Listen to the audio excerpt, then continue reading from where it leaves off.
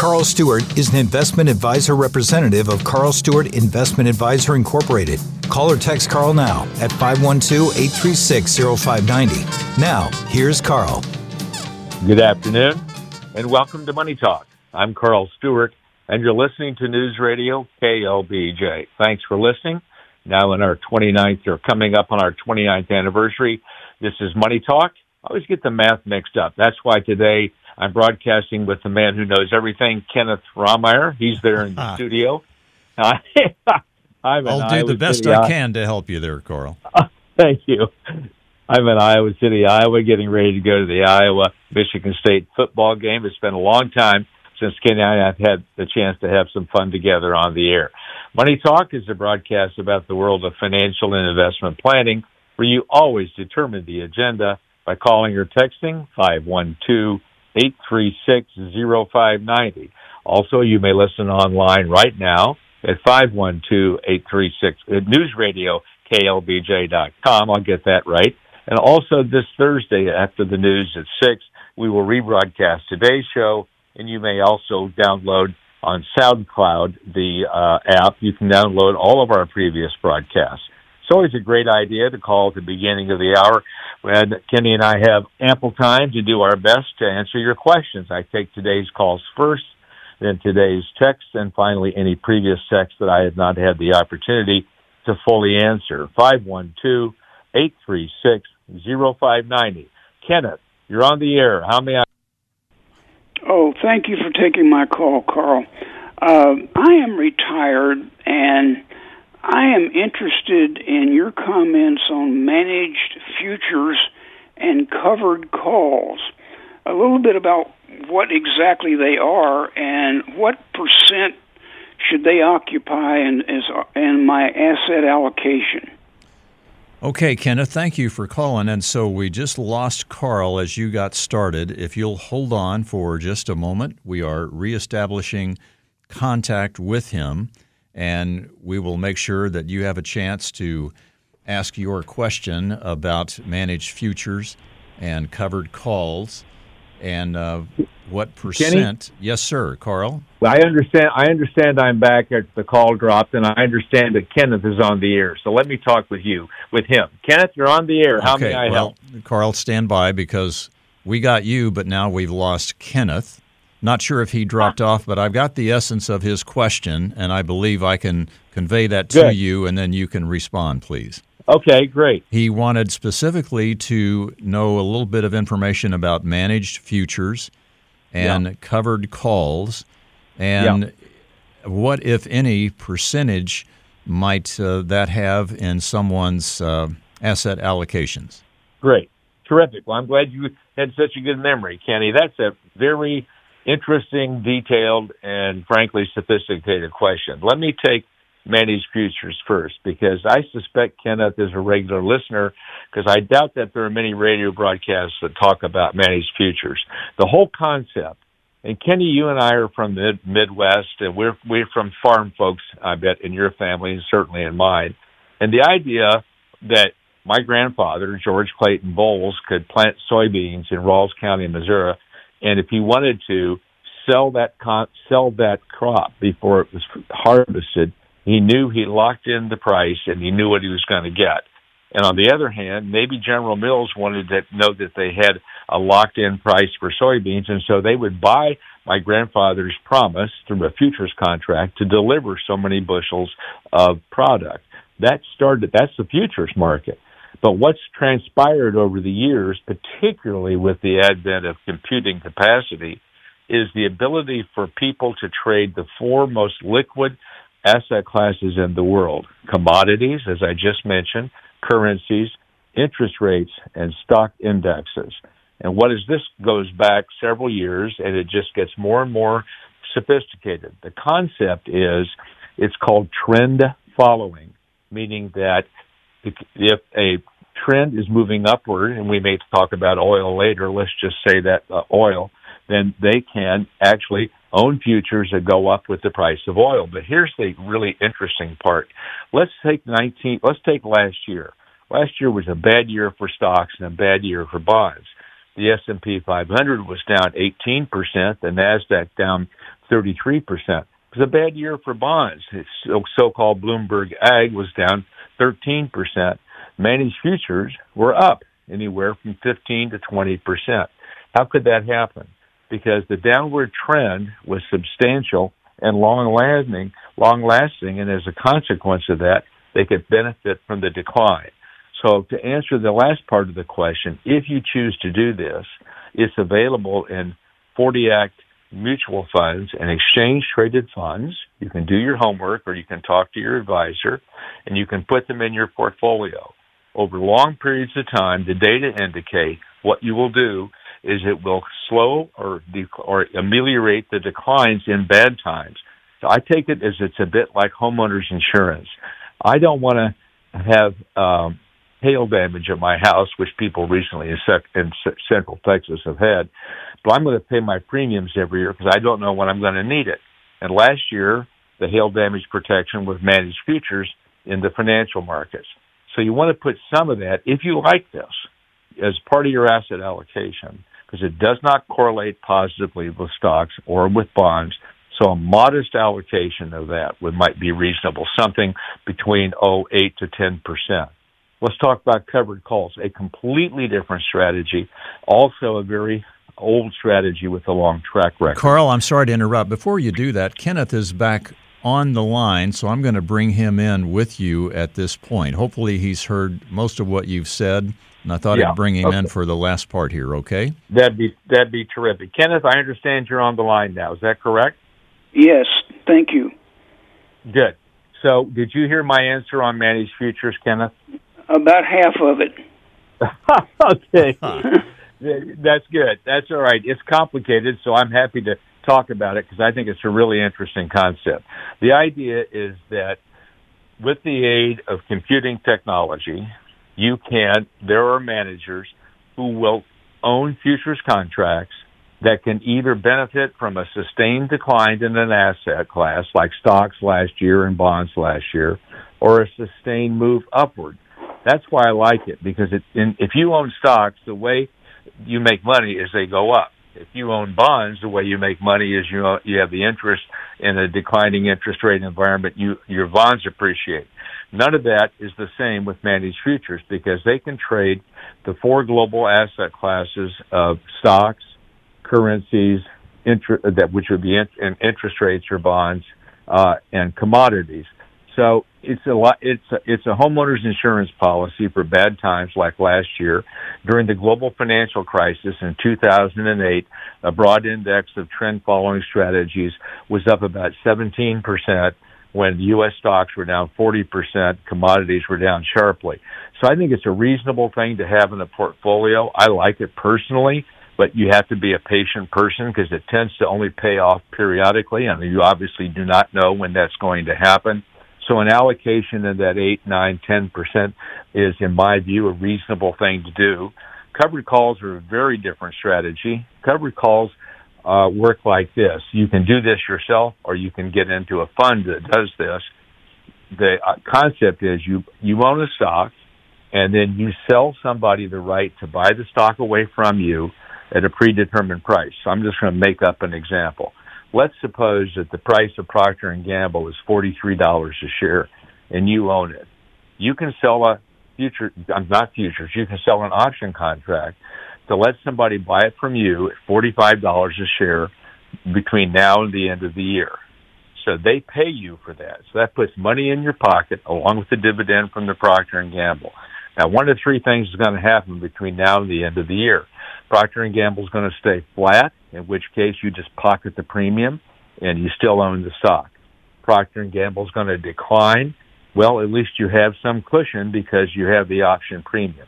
Or Procter & Gamble is going to appreciate, and let's suppose it goes from $43 to $47 a share, then that other side of that party transaction will exercise the option. You'll get your $45. They'll be able to get the stock at $45 when it's trading at $47. So it is considered among option trading to be a conservative strategy. Frankly, my experience is I'm not a big fan of it because the stock market typically has unforeseen violent moves, both up and down.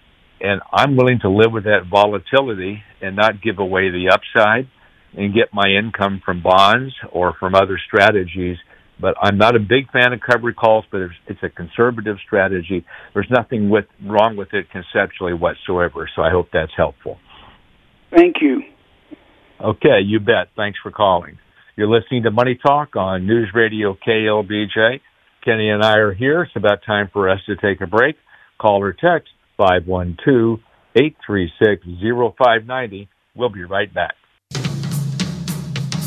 You're listening to Money Talk with Carl Stewart on News Radio KLBJ, 590 AM and 99.7 FM. Enjoy the podcast on newsradioklbj.com. Now, here's Carl. Welcome back to Money Talk. I'm Carl Stewart, and you're listening to News Radio KLBJ. Thanks for listening. I'm broadcasting this afternoon from Iowa City. My friend Kenny Rohrmeyer is there in the studio. And when you have a question, call or text 512-836-0590. Last week, I gave some advice, and it was mistaken. Our regular listener, Ken, we had a kind of a pretty technical question. The person said, I have a 457 plan at work. Presumably, the individual's retired, and I'd like to take the 457 plan assets and put it in a Roth IRA, I believe that was. And so the person wanted to know how to do that. And then I think there was another one that someone, and I answered that, and now that I look at my notes, I think it was about a beneficiary Roth. That's exactly it. So a person had received a Roth as a beneficiary and wanted to know if he or she, if they qualified to put money in a Roth in terms of their income, if they could put new contributions into a beneficiary Roth. And Ken emailed me and said that he was mistaken they could. So I just wanted to clarify that. Call or text 512-836-0590. Kenny? Carl, I see a text that came in. Are you seeing that? Let me see. I see one. Is this the one that starts? Let's see. This was back. I have to go through, as you know, to the bottom of the Voxy to see this. Is this the one that says, my wife and I have self-managed and fiduciary accounts? Yes, sir. This is, okay, Carl, my wife and I have self-managed and fiduciary managed traditional and Roth IRAs. In addition to a traditional and Roth 401ks that our current employer still currently working. The self-managed traditional IRAs have contributions that were put in after tax due to the income limit restrictions that disallow direct Roth contributions. The fiduciary managed IRAs do not have after-tax contributions. When we do incremental Roth conversions, we are penalized by the pro rata rule. Can we mitigate this penalty by rolling my fiduciary managed traditional IRAs into our traditional 401ks to reduce our overall IRA balances? And if this is true, isn't the responsibility of my advisor to inform me of this tax strategy? I would tell you it would depend on, I'm going to answer the end of your question first. I think it depends on the scope of services. This is a really technical thing, and if your advisor it says something like, we provide comprehensive financial management, comprehensive financial planning, which includes tax sensitivity planning, then should you have learned about this? The answer is probably yes. But a lot of advisors who are fiduciaries don't do that. They may be primarily investment management. And if that's the case, then I'm thinking of one that you hear advertised all the time, but I'm not going to say the name and give them free advertising. And they manage portfolios, separately managed accounts. And I would not anticipate that they would do this. I think the fiduciary standard, as I understand it, has several components to it. One is to put your interest before the interests of the advisor, and secondly, to receive no transaction-based compensation, and thirdly, to abide by what the law calls a duty of care. I don't see sophisticated tax planning in that. So I think it really depends on the scope of services and that would probably be in what's called the IAA, the Investment Advisory Agreement that you signed when you engage this person. You can certainly ask for that. Also, there's a form called the ADV, Alpha Delta Velvet ADV, that your fiduciary files with the Securities and Exchange Commission. That's a matter of public record. You can look at that as well. And it also describes the scope of services. And if tax sensitivity and tax planning is not in there, then I suspect is not, that there's not a case to be made that she or he would have provided that for you.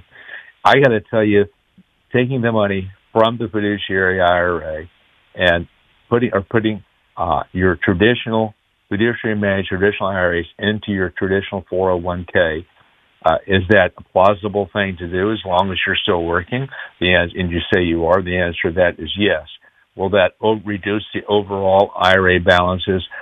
It will. Will it change the pro-rata rule? I'm not going to say because we're on the air and I haven't had a chance to do any homework. And that's sensitive enough and it's a big enough deal that if I were in your shoes, I would absolutely want to talk to a CPA about that, who really is an expert in taxes. Thanks for the opportunity to talk about that. You're listening to Money Talk on News Radio KLBJ.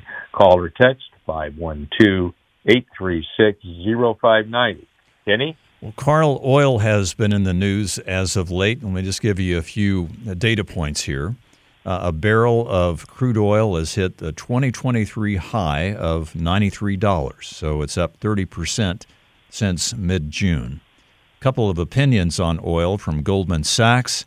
They said this week $90 a barrel oil is unlikely to derail the economy and or consumer spending. And then the Chevron CEO said on CNBC a few days ago he could see $100 a barrel of oil.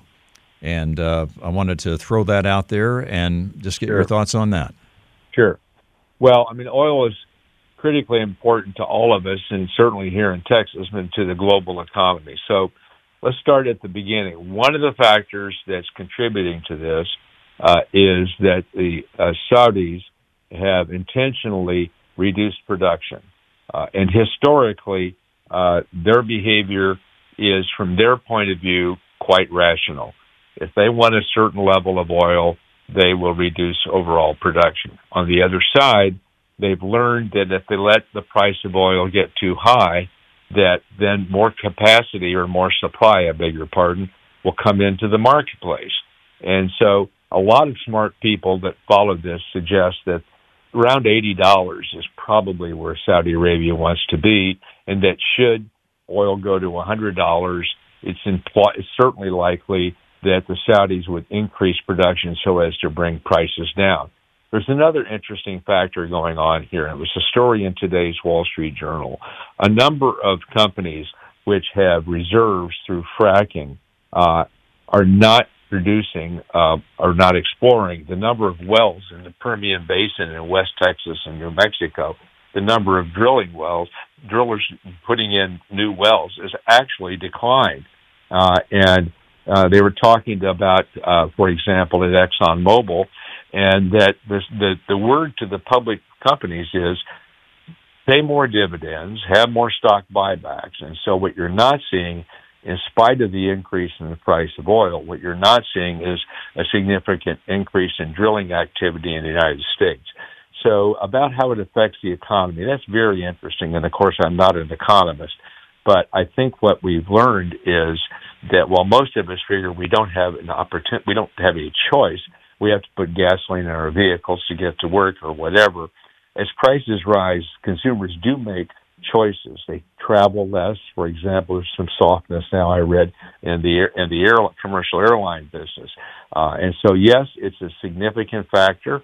And because the economy is strong, and this gets to the last point, economists believe that everybody in America who wants a job has a job. And as a result of that, employers are going to have the opportunity, because there's sufficient demand out there for goods and services, that if you, say, run a trucking company, and oil, fuel, is a major component of your operating expenses. Business is so robust that you will be able to pass that through. So I think that's what the person or groups, why they could say that higher oil would not derail the economy. My personal view is I think high interest rates, if they're high long enough, has a much bigger impact on the economy than just oil alone. Thanks, Kenny. You're listening to Money Talk on News Radio KLBJ. Call or text 512-836-0590. Kenny? Carl, since you mentioned interest rates, a few data points in the news about that as well. First, the 10-year Treasury bond yield the highest in 15 years. Fortune magazine reported mortgage rates are at their highest in 22 years. CNBC reported there's $1 trillion of credit card debt out there these days, the highest level ever. And the Wall Street Journal reported the average interest charge on credit cards almost 21%. Yeah, it's pretty remarkable. And by the way, I see we just got in a text, but it's already 28 minutes after the hour, so I think we'll tackle that when we come back after the break. This is a huge deal. You don't really appreciate the impact of interest rates. When interest rates are so low, and they've been so low for so long, that companies have been able to borrow, consumers have been able to borrow, and economists would say consumption was brought forward from the future to now because people could borrow money and go out and spend it. I do see it's 29 after the hour. So this is live. It's not live TV, Kenny, as good looking as you are. I'm sorry. This is live radio. But we're going to be back after the news, and we'll discuss interest rates and also your text. I'll be back. You're listening to Money Talk with Carl Stewart on News Radio KLBJ, 590 AM and 99.7 FM. Enjoy the podcast on newsradioklbj.com. Now, here's Carl. Welcome back to Money Talk. I'm Carl Stewart, and you're listening to News Radio KLBJ. I'm broadcasting this afternoon from Iowa City. Kenny is there in the studio. And when you have a question, call or text 512-836-0590. Also, you may listen to this show right now at newsradioklbj.com, where you can go there at your convenience and download podcasts from previous months, days, and years. And you can also go to SoundCloud and do the same thing. And then this Thursday, after the news at 6 p.m., we will rebroadcast today's show. I want to get to the text. I take today's calls first, today's text, and then Kenny and I will bloviate together. Is that right, Kenny? Absolutely. I'm going to follow your lead on that, as always. All right. Here, I'm getting some really interesting and sophisticated texts today. Here's one. Always enjoy listening to your great show, Carl. Well, thank you. Given I have invested in trend following for years, I understand your comments about how they fit in portfolio construction and their episodic returns. That's a great term. They are episodic. You're right. I also invest in global macro. Do you have any thoughts about global macro? Well, so some famous hedge funds, I think it's Ray Dalio who runs Bridgewater, and there's a fellow who's in the news today who make bets, and I don't mean that in a negative way or pejorative. They look at the globe, that's why the name, and they look at large factors, themes, if you will, inflation, interest rates, energy prices, currencies, all of that together, and then they say, given our views on the world, here's what we think is likely to happen going forward, and if that comes to pass, it will have this impact. So if we think that the Federal Reserve is going to raise interest rates more from here, then we're going to want to take advantage of that by being short bonds. Or it may be something associated with geopolitics and who are the winners and losers in the competition between China and the United States. Maybe the answer is Mexico. Maybe the answer is Vietnam. So that it's a fascinating approach to investing. I personally haven't done it, so I don't have an informed opinion. I will tell you, and this is the wonderful thing and the if you will frustrating thing about portfolio management, whether you do it yourself as this person appears to, or you have an advisor. So if you decide you like managed futures, where's the money come from? If you decide you like global macro, where's that money going to come from? And I am going to take a moment here, and this is something when Kenny and I one of these days do an evergreen show, I'll spend more time on it. But when you think about your portfolio and you ask it doesn't matter whether it's your 401k, IRA, your joint account, your personal account, you should stop and say, what is it I'm trying to accomplish? And the superficial answer is make money. Of course it is. You're not trying to lose money. But the question is, if I want the money to grow over time, then what level of risk am I willing to take? Because if I want it to grow over time and I'm completely risk averse, then I want to be in the highest returning asset classes, right? And I'm willing to take the downside risk. So I want to be in all equities, all stocks. I don't want to in any way hedge against that. I don't want bonds. I don't want managed futures. I don't want global macro. And frankly, I'm probably going to want to be more in the NASDAQ than the S&P 500 or the Dow Industrials because it has the greatest volatility and the greatest possibility for return.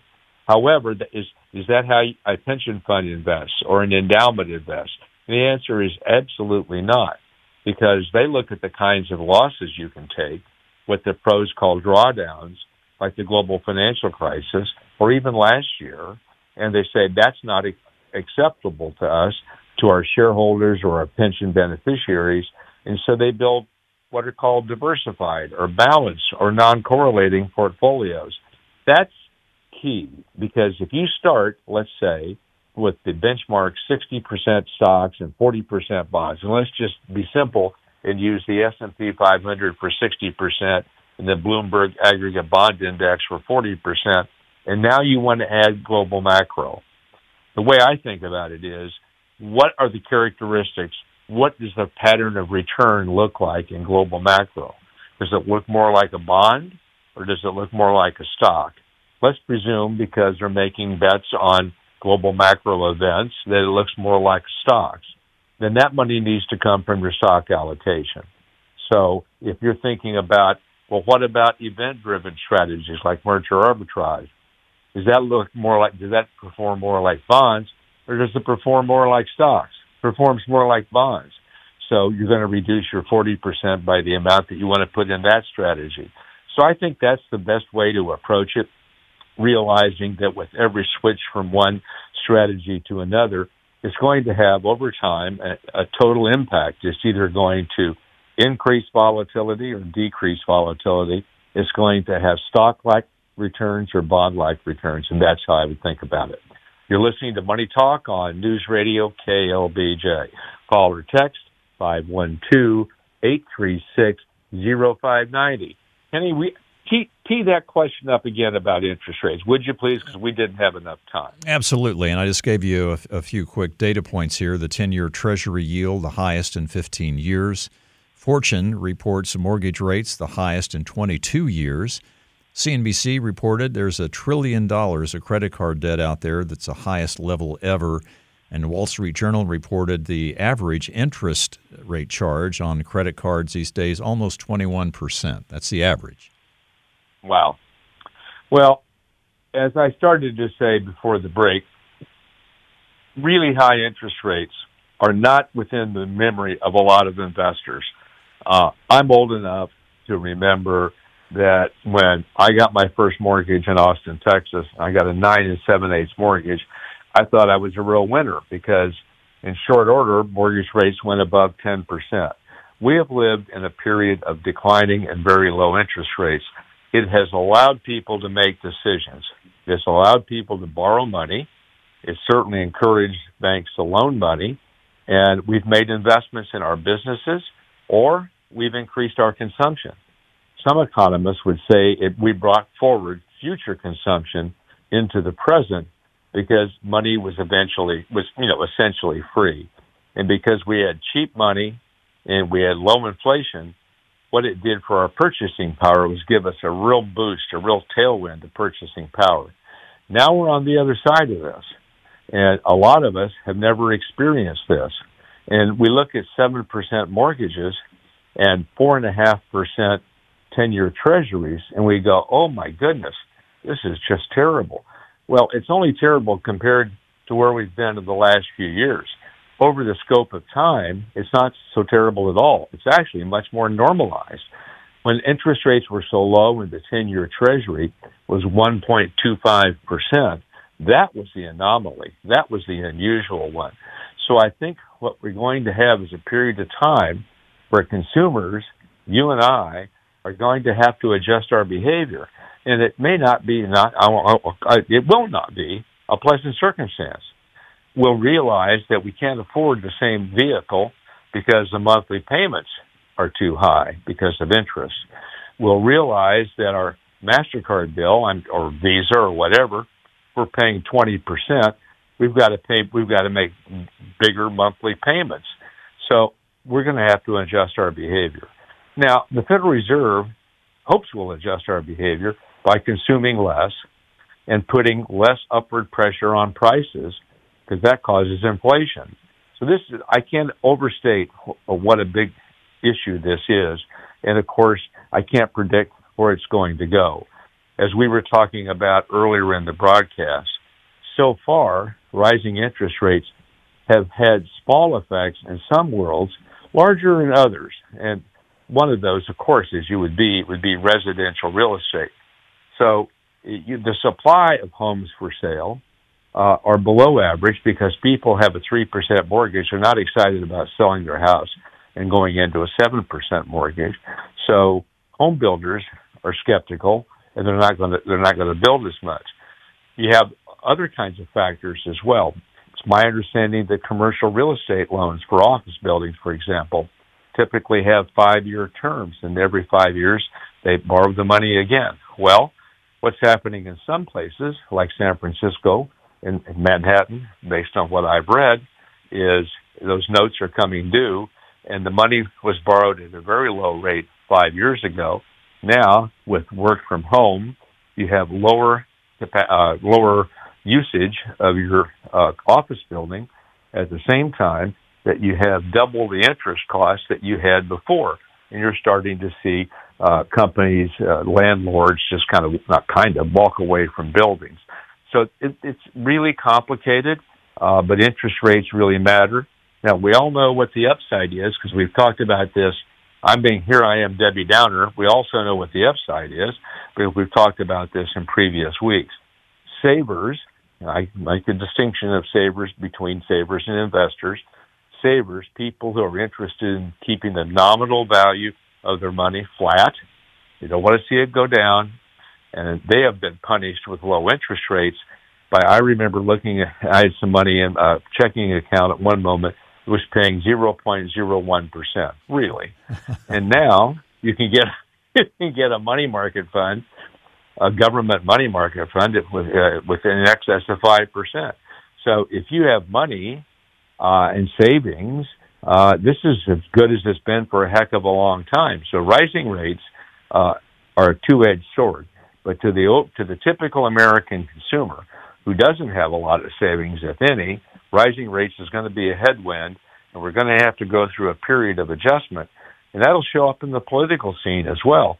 It may well be why the administration gets low marks for the economy, in spite of the fact that everybody who wants a job can get one. People are unhappy with inflation and also with higher interest rates. Great question. All right, we're going to take our break. I hope you're enjoying the broadcast. I always enjoy doing this with my friend Kenny, but we do have another quarter hour together, and we do not have anybody on the line nor any new incoming texts. So give us a call or text us at 512-836-0590. We'll be back. You're listening to Money Talk with Carl Stewart on News Radio KLBJ, 590 AM and 99.7 FM. Enjoy the podcast on newsradioklbj.com. Now, here's Carl. Welcome back to Money Talk. I'm Carl Stewart, and you're listening to News Radio KLBJ. Thanks for listening. We're here for another 13, 14 minutes. My friend Kenny Rohmeyer's there in the studio. I'm here in Iowa City. If you have a question, call or text 512-836-0590. Kenny? Carl, just before the weekend, the Federal Reserve's preferred gauge on inflation, which is the Personal Consumption Expenditures Index, released the data for the month of August. And the data came in this way, excluding food and energy costs. The Personal Consumption Expenditures Index was up 0.1%, less than the expected 0.2%. For 12 months, it was up 3.9% as expected. And then consumer spending was up 0.4%, down from 0.9% in July. Yep. So the reason people always say, well, why do they exclude food and energy? All of us have to eat, and all of us have to heat our homes or air condition our apartments or drive someplace. And the reason that they do this is because it can swing so much, and it can be so volatile. And the argument why the Fed prefers the PCE that you described versus the Consumer Price Index, the CPI, is that they're trying to really understand what the heck is going on with everything else in the economy. Some people don't like the CPI because it has a big component of what's called rent equivalent, housing costs. But the PCE is the one that they look at. And there's actually some reasonably good news here because the Fed target, and they've been very clear about this, is 2% inflation. And back in the day, and we have some older listeners like Kenny and Carl who remember when Alan Greenspan your friend, was chair of the Federal Reserve, and he's mandated, or the chair of the Federal Reserve is mandated to go to the House of Representatives and the Senate twice a year and report in on what's going on and what their policy is. And Greenspan would go up and he would testify, and then he would leave, and all the people in the room would look at each other and say, what was that? What did he say? And nobody understood. Yeah. He took great pleasure in doing that. I actually was in a small group with him, and he smiled and said that was the case because he wanted to keep all of his options open. He didn't want to signal to the bond market what he was going to do. He just would say, we're going to, as now Powell says, we'll let the data tell us. Well, then we had the global financial crisis, and Fed Chairman Ben Bernanke said, we're going to set targets. We're not going to let people have to guess any longer what the heck the world's most important central bank is doing. We're going to tell you what we're going to do. We're going to tell you what we're going to do regarding interest rates, what our policy is going to be, our monetary policy. Well, in a period of low interest rates and low inflation, that was okay. And in fact, before this huge increase in inflation and in interest rates, they said we might even let inflation go higher for a bit longer because inflation's too low. Well, now we're at the other side of it, and they've made a big deal about their 2% target. And so people who pay attention to these things, like our listeners do, the fact that the PCE increase is relatively modest is a sign of optimism. The challenge is your eggs are still expensive and your gas is $4 a gallon. But the rate of increase, not the fact that the prices have gone up, the rate from where they were last month or 6 months ago is beginning to diminish. The Fed, in some observers' views, and I happen to agree with this, because of what they've done when Bernanke did it, they've kind of put themselves in a corner. They've painted themselves in a corner because if, let's say, the PCE gets down to where it's consistently year over year 2.5%, and Powell comes out and says, girls and boys, 2.5% is pretty darn close to 2%, and we're going to go ahead and reduce interest rates. Stock market takes off, the bond market takes off, and inflation goes back up. Now, the biggest thing the Fed has is its credibility. It's the most important central bank in the world, and everybody looks at what they say and, importantly, what they do. And that would be a real problem for their credibility. So that's why you see pundits saying that in spite of the rate of inflation diminishing, it's entirely plausible that the phrase is higher for longer. Because interest rate policy has a lag on the economy, because job market is so robust that the Fed, while they paused this last time and won't meet again until December, this is good news, but it's too early. It's not great news. It's not earth-shaking news because the Fed wants to see more data. As you said earlier, Mr. Kashkari in Minneapolis, or maybe you didn't say it, you and I were talking before the broadcast, he's a Minneapolis Fed chair, saying that in his view, the economy could actually be stronger than we think it is. You're listening to Money Talk on News Radio KLBJ. Call or text 512-836-0590. Here is a text. Carl, a few weeks ago, a caller said inherited traditional IRAs have a required minimum distribution in addition to the 10-year withdrawal rule. I called and disagreed, but Kiplinger's agreed with the earlier caller. If the previous owner was already taking required minimum distributions. Fascinating. You know, I guess because I haven't run into that, typically when you have an inherited IRA, that means you're a non-spousal beneficiary. So your father passed away and your mother got his IRA and she passed away and now you have the IRA. That's called a beneficiary IRA. And in most cases, these people are under 73 years of age. So it never occurred to me, perhaps to this person, that you would have to take a required minimum distribution. So this is really interesting and helpful. If it turns out that, as Kiplinger said, if the previous owner was already taking RMDs, you have to as well. So that's good to know. You're listening to Money Talk on News Radio KLBJ. Kenny, we're down to about the last 4 minutes. I guess we just ought to share each other's remarkable intelligence and wisdom. Well, once again, I will defer to you on that, Carl. But let me just say this. I always appreciate getting your monthly newsletter, and you had some commentary in there this month about bonds. Yeah. There were a lot of expectations for the bond market to come back this year after such a disastrous 2022, and yet the Bloomberg U.S. Aggregate Bond Index, made up of Treasury bills, government-backed securities, corporate bonds, is, as of now, losing about 3%. Yeah, I looked at the iShares AGG today, for the year-to-date through yesterday. It was down 1.03. Now, that's the total return number, so that includes the income. So the income might be 5%, so the whole thing could be down, on a year-to-date basis, 6% on my hypothesis. This is like the stock market. You can't pick the top and you can't pick the bottom.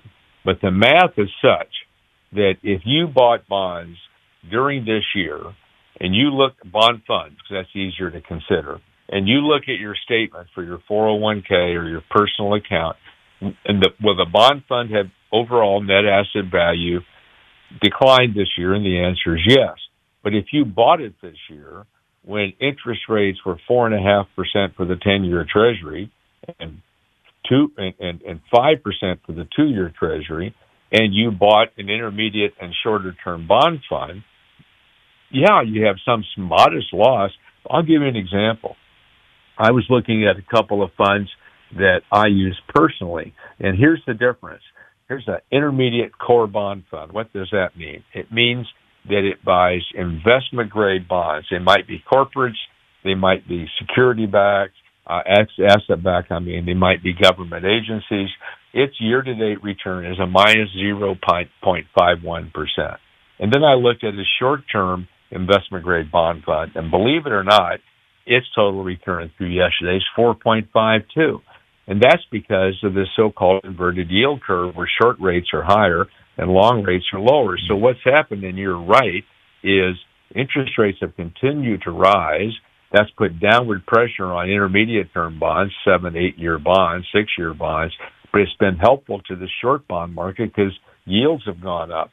So while I happen to agree. I think it's an excellent time, as I said in my monthly letter, it's an excellent time to consider bonds. And most people know I have not been a big bond fan, but I think now with these interest rates, even if you can't pick the top in the bond market, you just don't have a whole lot of price risk if bonds are right for you. And what you're referring to, I always forget to talk about this. When I write that monthly letter, we take what's called the financial and investment planning component, and we post it on the News Radio KLBJ website, so people are more than welcome to look at that. So I stand by my view that as part of a diversified portfolio, for years I have been underweighted bonds, and I think you can add bonds to your 401k or whatever if it fits, as I said in earlier today's broadcast, if that return characteristic and long-term non-correlation, if you're in investment-grade bonds, non-correlated to stocks, if that kind of investment outlook fits your portfolio, then it's a good thing. It's a good thing to add. Okay, we're out of time. Actually, pretty interesting broadcast today, as always, with my friend Kenny. I want to thank Jack, who stepped in for Garrett. Jack did a great job. I thank Kenny, the pride of the state of Missouri. And remember, next Saturday, after the news at 4, be sure and tune in to Money Talk.